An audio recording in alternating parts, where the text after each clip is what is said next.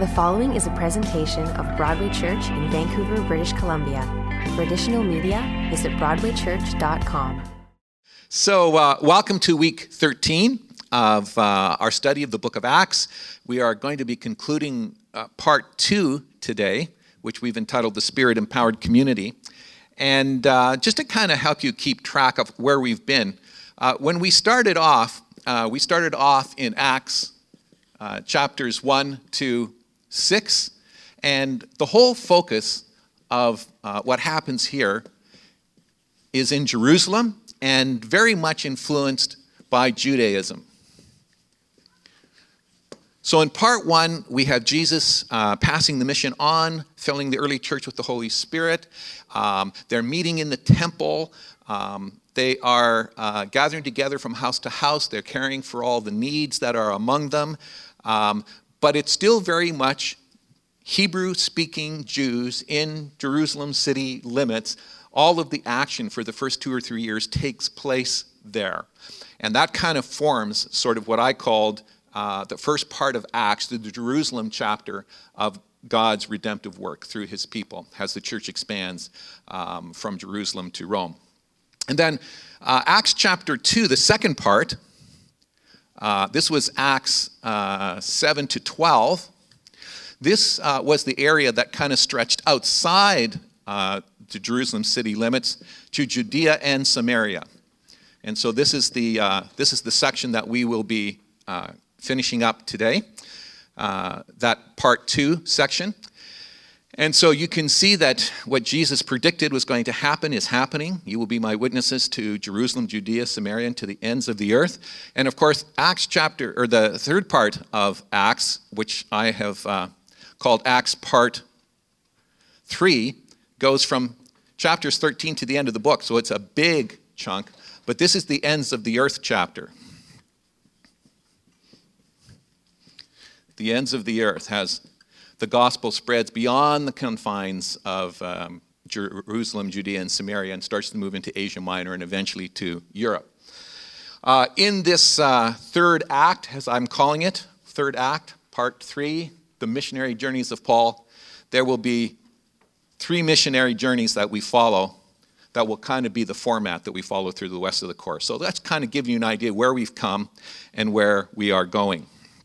Now, one of the things I do want to mention before we kind of jump in today to our section at the end of chapter 11 and into verse 12 is I want to remind you that what happens in the book of Acts is not sort of isolated in the scriptures. It's part of the narrative arc of what God is doing from Genesis to Revelation.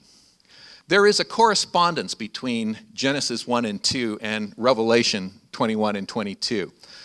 The first 2 chapters of the Bible talked about how did this all get started. And the last 2 chapters of the Bible talk about where is this all going? How is it going to end up? And the 64 books in between, and largest part of Genesis and Revelation, tell one story. And I want to take a couple of moments just to trace the narrative thread that leads us to where we are right now in this particular place in Acts. And so there's lots of verses that I could call upon. I'm just going to cherry pick a few to help us sort of see the continuity. And the very first verse I'll refer to is in Genesis chapter 3. And of course, this is the incident where Adam and Eve, the serpent and God, have a nose-to-nose meeting about what has just transpired. Adam and Eve, under the temptation of the serpent, have made the choice to kind of reject God's will to do their own thing. And so they are going to be moved outside the Garden of Eden, and life starts to get much more difficult. But as God is explaining to Adam and to Eve and to the serpent what is going to happen next, he says this to the serpent: I will put enmity between you and the woman, between your offspring and her offspring. He shall bruise your head, but you shall bruise his heel. Now, apart from the rest of the scriptures, that sounds like a pretty enigmatic kind of statement. You know, what's going on there? But what God was prophesying, if you will, to the serpent is that he was having a day of comeuppance, that there was going to be one of the offspring of this woman that eventually would crush him. And the question, of course, is, well, who is this he? Who is this person? As you kind of continue through the narrative in Genesis, you finally catch up with Abraham. And keep in mind, what God says to Abraham is, before Moses, before the law, before the temple, before there's anything called Judaism, God reaches out to Abraham, calls him out of the land of the Chaldees, and along the way, he makes this promise to Abraham. He says, I am going to bless those who bless you, and who dishonors you, I will curse, and in you all, circle the word all, the families of the earth will be blessed. So before there is a people of God, before there is a nation of Israel, God has spoken to Abraham already and said, here is the big picture. Your descendants will be the vehicle through which all of the families of the earth will be blessed. And so that's another clue in the big picture. Well, finally, Moses does come upon the scene, and God does impart to him the law and all the things that are attached to it, the tabernacle where God dwells and where the people maintain their relationship with God. And along the way, Moses says this. Stephen quotes this in his speech earlier in the book of Acts. Moses says, the Lord your God will raise up for you a prophet from among your brothers like me. To him you shall listen. And of course, in the context, the question is, well, who in the world is Moses talking about? Stephen said, well, he was talking about Jesus, the Messiah, which is the heart of the New Testament message. And so Moses is kind of looking ahead, predicting that someone like him, a prophet like him, will be coming.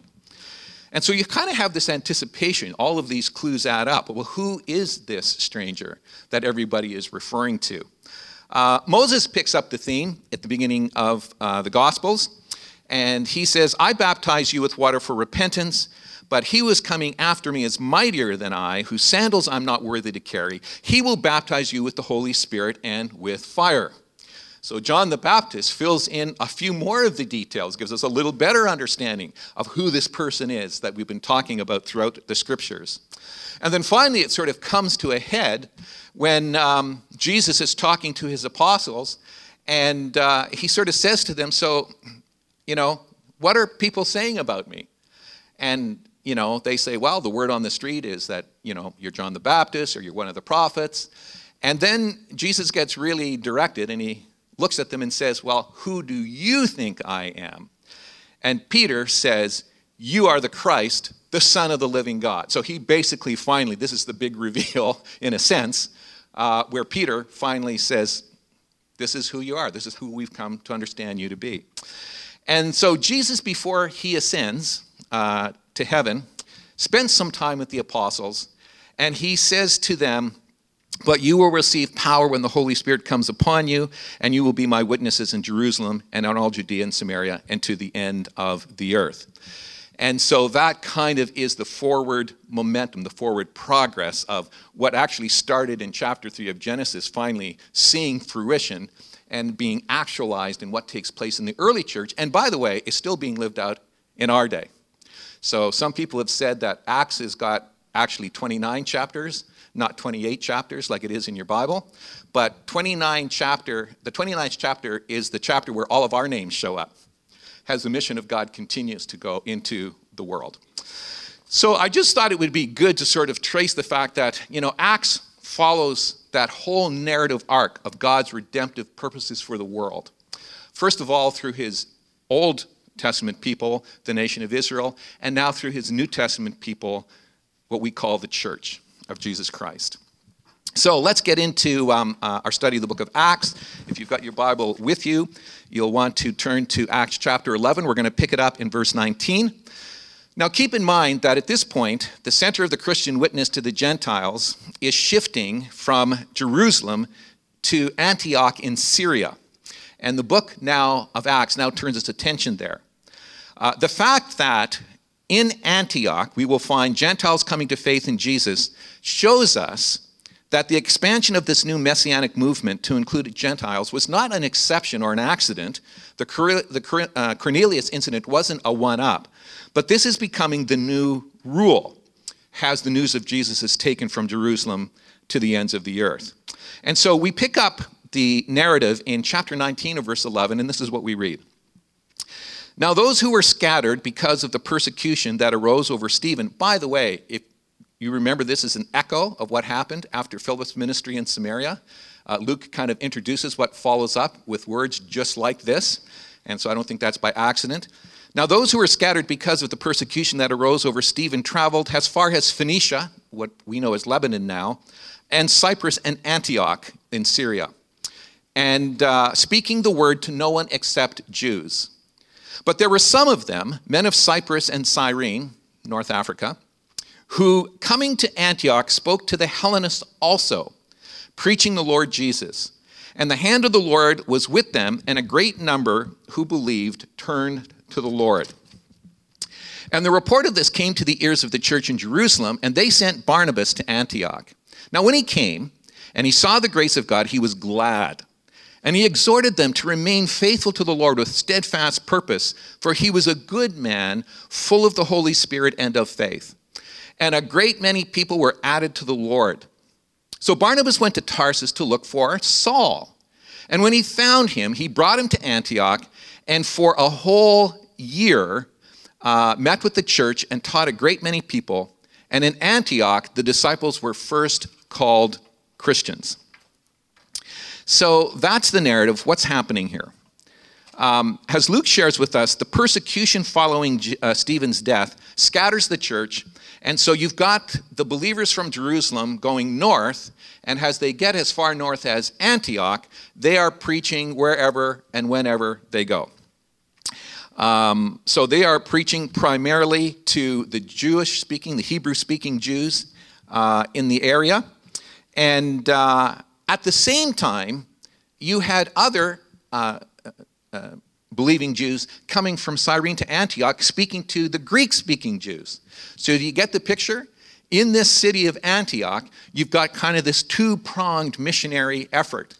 The believers from Jerusalem speaking to the Hebrew-speaking Jews, and these other disciples from Cyrene and Cyprus speaking to the Hellenistic or the Greek-speaking Jews. So there's a lot of missionary activity going on in the city of Antioch. Now, Antioch itself was the capital of the Roman province of Syria, and it was the third largest city in the empire. So it was a very significant center in its day.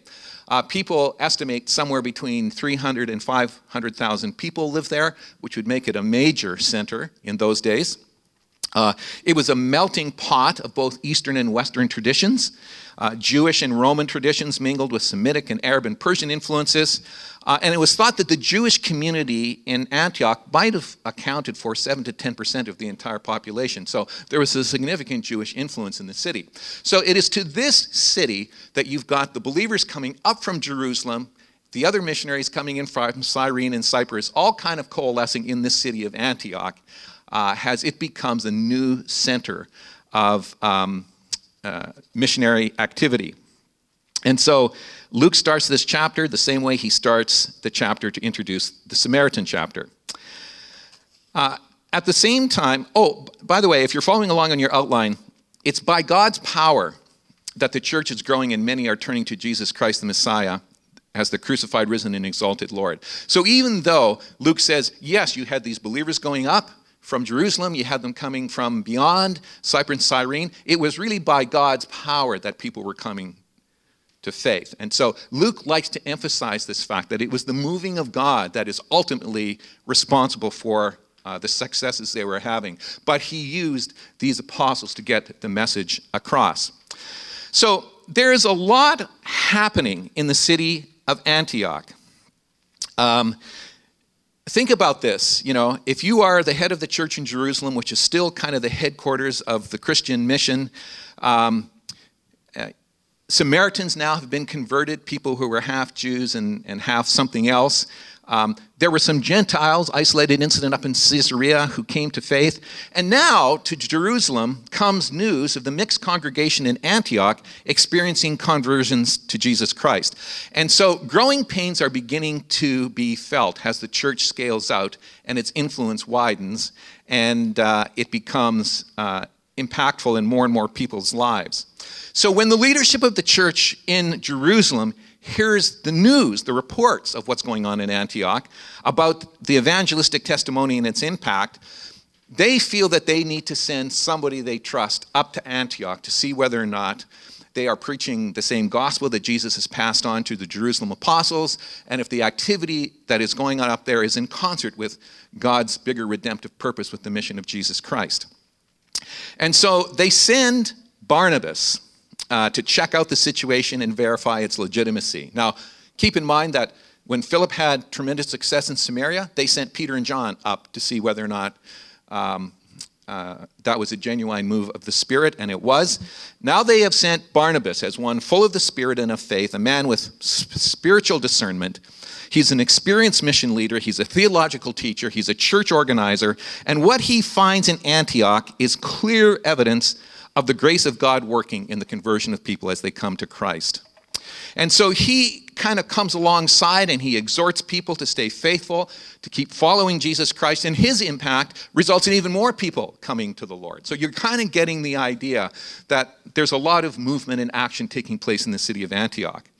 Now Barnabas, who has always been an encourager and a bridge builder, kind of looks at what is taking place in Antioch and realizing this thing is growing exponentially, and we need the kind of leadership that will kind of help it move in the right direction, that will stay true to Jesus' original message.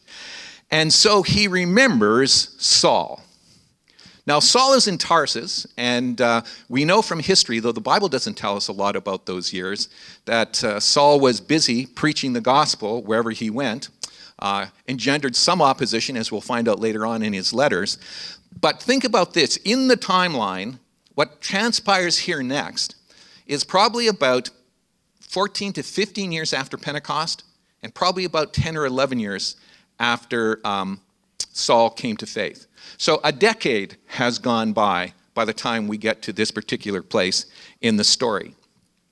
So Saul has an established track record. Barnabas has a belief in Saul and the legitimacy of his ministry. You'll remember, he is the one that kind of brought Paul originally after his conversion to the Jerusalem leadership and stood in his behalf and advocated for him. And so he has never been long out of Barnabas' mind. And when Barnabas sees this unique need in Antioch, it is to Saul that he turns. And so he goes, he gets Saul, they come back to Antioch, and they work together in the city for an entire year, stabilizing the church and giving it direction. And we read that it was in Antioch that the disciples were first called Christians, or those of the household of Christ, or Christ followers. And it kind of is a hint that the church now is beginning to forge its own identity as distinct from Judaism. Now, this is important for a couple of reasons.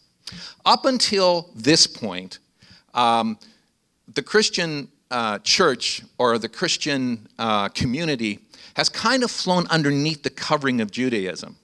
Popularly, they're sort of seen as a subset or a sect of Judaism. And of course, with that comes some certain privileges and protections because of the understanding Romans had with the Jews, giving them a certain amount of discretion in areas that were unique to their particular culture and community.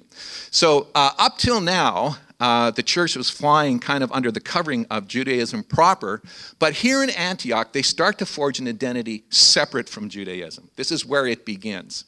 And so as a result, they move out from kind of under that way of being understood. And of course, there are some challenges that will arise, as we will find as we move through the book of Acts, that come as a result of that. At the same time, those people who are coming to faith in Antioch are beginning to realize who they are as a community of faith, the body of Christ, as it were. And yet at the same time, you know, they share the same hope that Israel shares. And what's their continuity with the Old Testament promises, which they still feel pertains to them? And so there's sort of this tension trying to, how do we find our place? We're now establishing ourselves more and more as a separate group apart from Judaism, but certainly some of those promises are still belong to us, don't they? And so two of these things are kind of going on as the church establishes its own identity. Now, we read in the last part of chapter 11 something interesting that takes place. And it says in verse 27 that in those days, prophets came down from Jerusalem to Antioch. By the way, interesting to note that with the coming of John the Baptist, prophecy in the New Testament kind of comes back into effect. For 400 silent years, there was not a word from God, from Malachi until John the Baptist. There was no kind of word from beyond. And all of a sudden, with John the Baptist, prophecy is kind of revived. And we now realize that prophecy plays a significant role in the early church as well. And so we read in verse 27, now in these days, prophets came down from Jerusalem to Antioch. By the way, even though Antioch is north of Jerusalem, because Jerusalem is on a high place, no matter which direction you go from Jerusalem, you're always going down. That's just kind of the way they thought geographically there. And one of them named Agabus, one of the prophets, stood up and foretold by the Spirit that there would be a great famine over all the world. This took place in the days of Claudius. So the disciples determined, everyone according to his ability, to send relief to the brothers living in Judea, and they did so, sending it to the elders by the hand of Barnabas and Saul. So, the spirit of prophecy is reestablishing itself. Agabus comes up with a company of prophets from Jerusalem, and he foresees, with the help of the Holy Spirit, that there is going to be a regional calamity. There is going to be a famine that is upcoming. And this is going to happen during the reign of the Emperor Claudius. And if you look historically into this whole event, it wasn't really just one famine. It was a whole series of crop failures and famines that covered a period of time under his reign. And so Agabus, with the Holy Spirit's help, foresees this. And the disciples in Antioch kind of do the math and realize that the disciples in Jerusalem are going to be particularly hard hit by this famine when it comes. And so they make a decision. They accept Agabus' prophecy as legitimate, and they start making plans to help their brothers and sisters in Jerusalem, which is, I think, a huge event where this group, that the church in Jerusalem isn't sure, if it's all legitimate. One of the signs of their legitimacy is they turn around and care for their brothers back in Jerusalem. And so they gather, it says everyone according to their ability gave some money for the support of the disciples in Jerusalem to get them through the famine, and they send it to Jerusalem with Paul and Barnabas as kind of the representatives.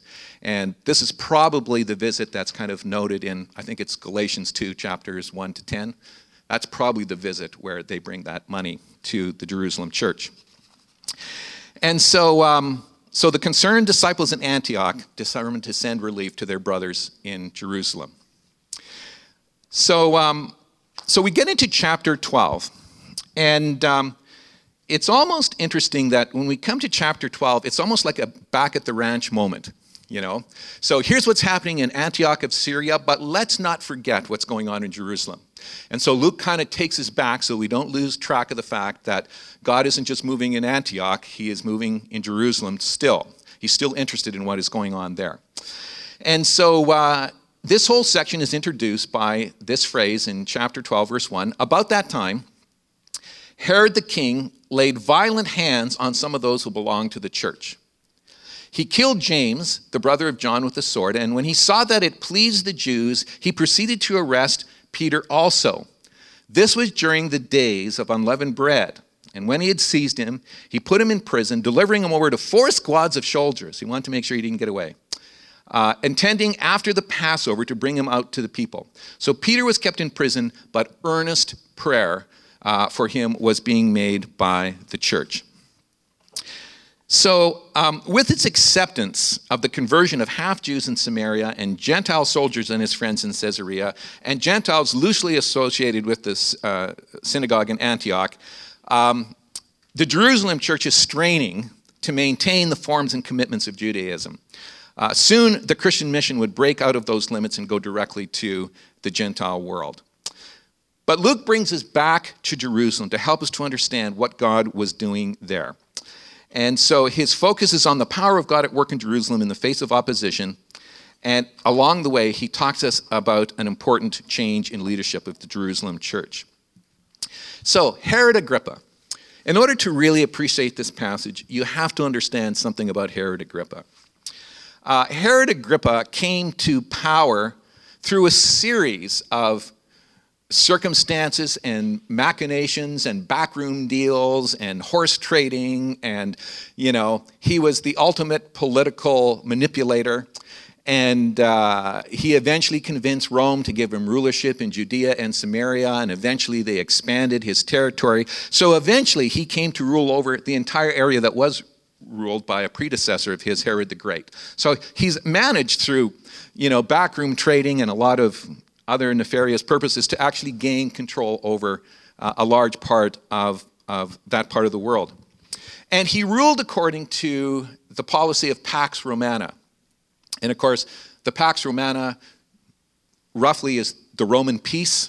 In other words, the rulers in the Pax Romana in the Roman Empire, their number one job was to keep peace. They didn't want insurrections. They didn't want riots. They didn't want, anything that would threaten the stability of the empire. And so the way Herod went about doing this is, as many rulers in those days did, he decided, I will support the majority of the people, their points of view of the people who I'm in charge of, and I will persecute the minorities that upset the majority. And so this was an early form of majority rule, I suppose, in one sense, even though it was kind of passed down from above. And the Christians at the time had drawn some derision and some angst from the Jewish community, and Agrippa was politically astute enough to pick up on this. And he decides, eager to appease the masses, especially this Jewish part of his population, he decides to attack the church. Everybody seems to be upset with them. I'm going to join them, and I am going to lean on them hard. And so he takes it to the extent that he executes James the apostle. This isn't the James we'll read about at the end of this particular verse. This is James the apostle, the son of John, or the brother of John. And when he sees how excited the Jews were about, when he saw how pleased they were that he had moved against the church in this way, he thought, well, hey, in for a penny, in for a pound. I'm going to arrest Peter too. If they were thrilled with the execution of James, just think of how good it's going to be for me if I take Peter out as well. And so he arrests him. It seems sort of like maybe off the cuff, perhaps, I don't know, but he arrests him during the Jewish Passover, of course, which is a problem in that there isn't going to be any executions in Jerusalem during the Jewish Passover. So the Passover and the Passover week, the week of unleavened bread, he realizes he arrests Peter, but he's going to have to wait till that's all over before he does anything about it. And so Peter is arrested. He's put in the prison, probably on the temple grounds in the Antonia, and they're waiting for the Passover week to be over. And so Peter is in prison, but the church is busy praying for him diligently. That's what Luke tells us. Now, what takes place next is some of the most interesting dialogue, interesting narrative in the book of Acts. There are places of it that are amazing, and there's places of it that are amusing, but follow along with me as we trace it through. Now, when Herod was about to bring him out on the very night, Peter was sleeping between two soldiers, bound by two chains, and sentries before the door were guarding the prison. So he is secure, folks. And behold, an angel of the Lord stood next to him, and a light shone in the cell. And he struck Peter on the side and woke him, saying, "Get up quickly." And the chains fell off his hands. And the angel said to him, "Dress yourself and put on your sandals." And he did so. And then he said, "Wrap your cloak around you and follow me." And he went out and followed him. And he did not know what was being done by the angel was real, but he thought it was a vision. And when they had passed the first and the second guard, they came to the iron gate leading into the city, and it opened for them all of its own accord. And they went out and went along one street, and immediately the angel left him. When Peter came to himself, he said, "Now I am sure that the Lord has sent his angel and rescued me from the hand of Herod and all that the Jewish people were expecting." So you get the picture, okay? Agrippa is going to score big points with the populace. He's going to execute Peter as well. He arrests him during Passover week, and he's just waiting for his moment to bring him to trial. And I'm sure he's got taking Peter out of the way in mind as well. But God intervenes directly by sending an angel to Peter. Now, Peter is half asleep and tends to be half asleep for a good part of what happens next. So that the angel is almost kind of having to tell him, step by step, exactly what to do. Like he's not completely lucid. He's not completely awake.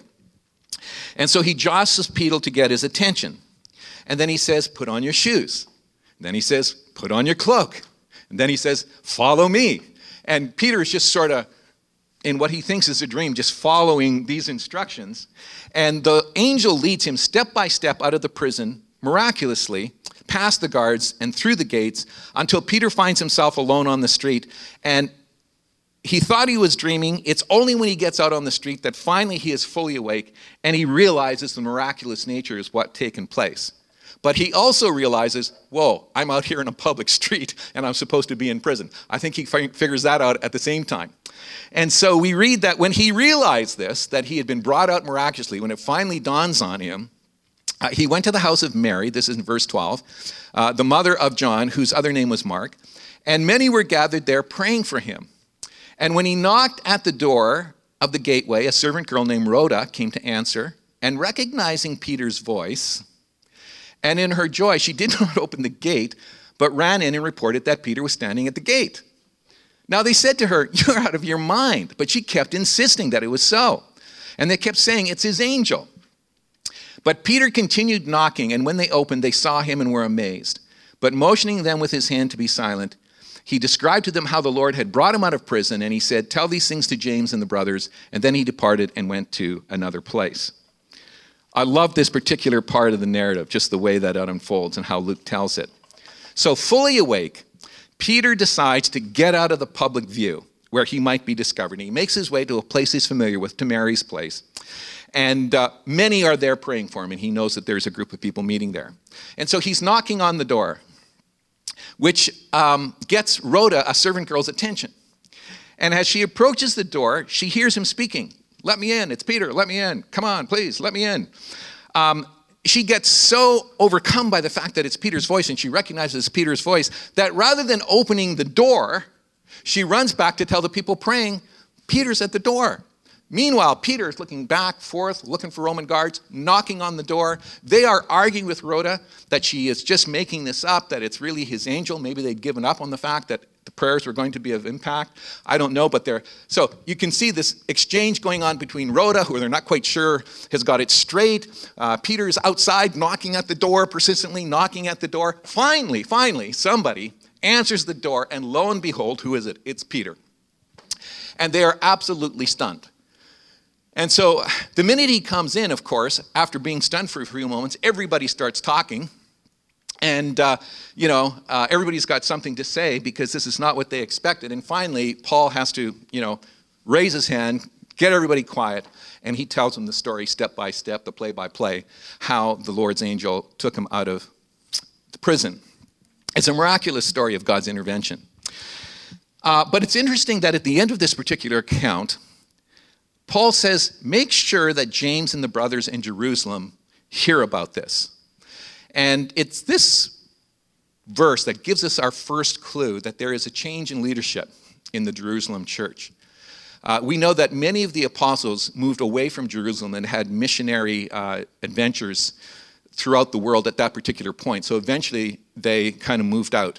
But there needed to be leadership at the church in Jerusalem. It looks like James, the brother of Jesus now, this is not James the apostle, this is James, the brother of Jesus, not one of the apostles originally, takes up a new role as kind of the figurehead, the leadership leader in Jerusalem while Peter moves on. And then it says Peter kind of got out of the public eye, and maybe he went to Antioch. It doesn't really say in the book of Acts what happened to Peter next after this event. And so James probably was a good leader for the church in Jerusalem. We kind of understand that the church in Jerusalem still had not totally identified itself as separate from Judaism. There were some things they felt in Judaism that need to be respected, like you sort of became an advocate to Judaism, then to Christ. It kind of came in that order. And we're going to find in Paul's letters later on that the circumcision party continues to kind of hound him in various places. People from the Jerusalem church who still feel that Judaism has to be respected. But in any case, James, who was kind of one of their own and a brother of Jesus, was definitely coming to a place where he was having some authority and some leadership in the Jerusalem church. Now, while this was happening, and this story is a fascinating story, I can just see, Rhoda arguing with the people praying, and Peter looking both ways, knocking on the door, trying to get in. It's kind of an interesting episode. We read in verse 18 that when day came, this is the day after now, there was no little disturbance among the soldiers about what had happened to Peter. And after Herod had searched for him and did not find him, he examined the sentries and ordered that they should be put to death. And then he went down from Judea to Caesarea and spent time there. So Herod is absolutely perturbed by the turn of events. He looks for Peter. He cannot find them. And so he holds the guards to account. And it was part of the Roman practice of punishing soldiers who lost prisoners. They would get the same punishment as the prisoner was going to get. And so as a result, they forfeited their lives by their apparent carelessness. But really, at the end of the day, when you step back from this moment, these guys had every incentive in the world to be on top of what was going on in that prison at the time. And it kind of pays testimony to the fact that God intervened, not only in opening gates and loosening chains, but also in, putting these sentries in a sleep that allowed Peter to get out. It just sort of, I think, underlines the divine intervention that takes place. And so we come to the last part, the last few verses of this section. Peter had been miraculously delivered, but Herod is still at large, terrorizing the church. And here too, God decides to directly intervene on behalf of the Jerusalem church. So we read in verse 20, now Herod was angry. He's in Caesarea now. Herod was angry with the people of Tyre and Sidon. We really don't know why. There's lots of historical speculation on what transpired, but somehow or another they were at odds with Herod, which was not a good place to be, by the way. And they came to him with one accord, having persuaded Blastus, the king's chamberlain, and they asked for peace because their country depended upon the king's country for food. So to be living in Tyre and Sidon and having a dispute with Agrippa was just really not a smart place to be. And so they decided to, take the political route and say, we're going to sue for peace and see if we can remedy this situation. And as they're there on an appointed day, Herod put on his royal robes and took his seat upon the throne, and he delivered an oration to them. And the people were shouting, the voice of a God and not a man. And immediately an angel of the Lord struck him down because he did not give God the glory, and he was eaten by worms and breathed his last. No clapping. But the word of God increased and multiplied, and Barnabas and Saul returned from Jerusalem, where they had completed their service, bringing with them John, whose other name was Mark. So pretty straightforward what takes place here. There's an event where some of Herod's subjects are out of favor with him, and they try to come. They try to make it right. And along the way, Herod decides to get on his royal robes and wax eloquent in the public forum. And the crowd, desperately wanting to curry favor and tell Herod what he wants to hear, starts saying, the man is a god. That's their testimony. And Herod, unfortunately, believes his own press clippings. And he receives wrongful praise. And that brings on the judgment of God himself. It's interesting to note that the Jewish historian Josephus corroborates this story, that it took place. The details in his story are a little different than the details in Luke's story, but the fact that they both agree it took place is sort of interesting, that there is this extra biblical source sort of giving some legitimacy to this story. And both Luke and Josephus see the event as God's judgment on an arrogant ruler. So it's kind of interesting that they arrive at the same place. So despite Herod's effort to squash the church in Jerusalem, the word of God continues to increase and spread. No one, however highly placed or powerful, can derail God's purposes. I think there's a blank for that on your sheet. God is still at work on behalf of the Jerusalem church and its ministry, and he's concerned for his ancient people, Israel. And so Barnabas and Saul complete their mission to Jerusalem, and they return to Antioch, bringing Mark with them. There's a few learning points that I think cross the centuries and are relevant to us today. And number one, it's the whole notion that the missionary effort of the church is empowered by God. At the end of the day, you and I cannot change a person's heart. Only the Holy Spirit can do that. And so salvation is always a work of the Holy Spirit. But we have a role in getting the word out. But the mission of the church is empowered by God at the end of the day. We're reliant on Him. Human plans and strategies play a role, but we rely on the Holy Spirit to do what only the Holy Spirit can do. Secondly, the mission of the church is carried out by godly messengers. And that is simply referring to men and women who don't just talk the talk, they walk the walk. They don't just proclaim the message, they embody the message. Barnabas would be a good example. Thirdly, the mission of the church is assisted by the unity or solidarity of believers. It is a team effort from beginning to end.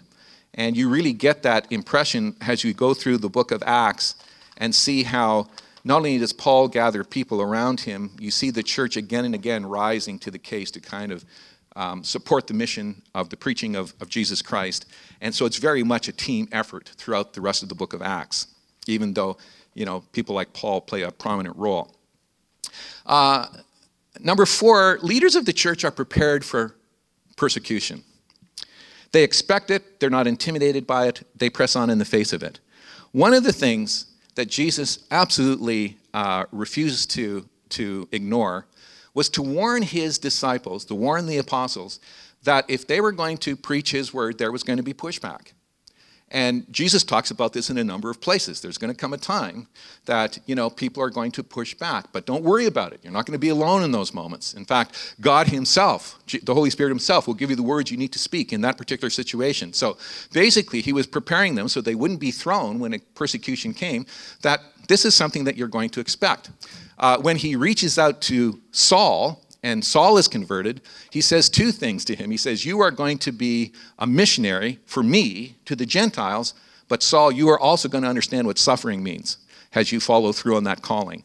And so you find that, as we go through the New Testament, this notion that persecution accompanies, the preaching of God's word, it's not kind of swept under the table or ignored. It's just sort of acknowledged and realized that God's power is big enough. It can sustain us even through all of that. I think 5 or 6, I'm not sure which one I'm on, believers factor in the possibility of God's intervention. When we pray, we're not just offering up wishful thinking. We believe that God is able to intervene miraculously if necessary to bring about his purposes. And so there's a certain expectation that goes along with prayer, that we're not just kind of playing a role or doing what is the ritual practice, but when we pray, we expect that God is going to answer somehow or another. It might be yes, might be no. He may do something miraculous. We don't know. But we believe that God hears prayer and that he answers prayer. And finally, we know that God's enemies will face God's judgment, either in this life or at the judgment seat when Jesus Christ comes again as judge. So this kind of brings us to the end of these first 2 parts, which is really the redemptive mission to the Jews. Now, as we start next time, we're going to see how the missionary thrust to the Gentiles unfolds and gets as far as Rome. So next time when we get together, it will be on March the 1st. Calvin Weber will be directing us and introducing us into this next segment. And of course, that 3rd part will kind of take it missionary journey by missionary journey and kind of see all the things that the Holy Spirit did as the church kind of expanded through that area. So God bless you each one. Good to have you here today, and don't miss March 1st. You want to be here for the next exciting chapter in the story. Okay? God bless you.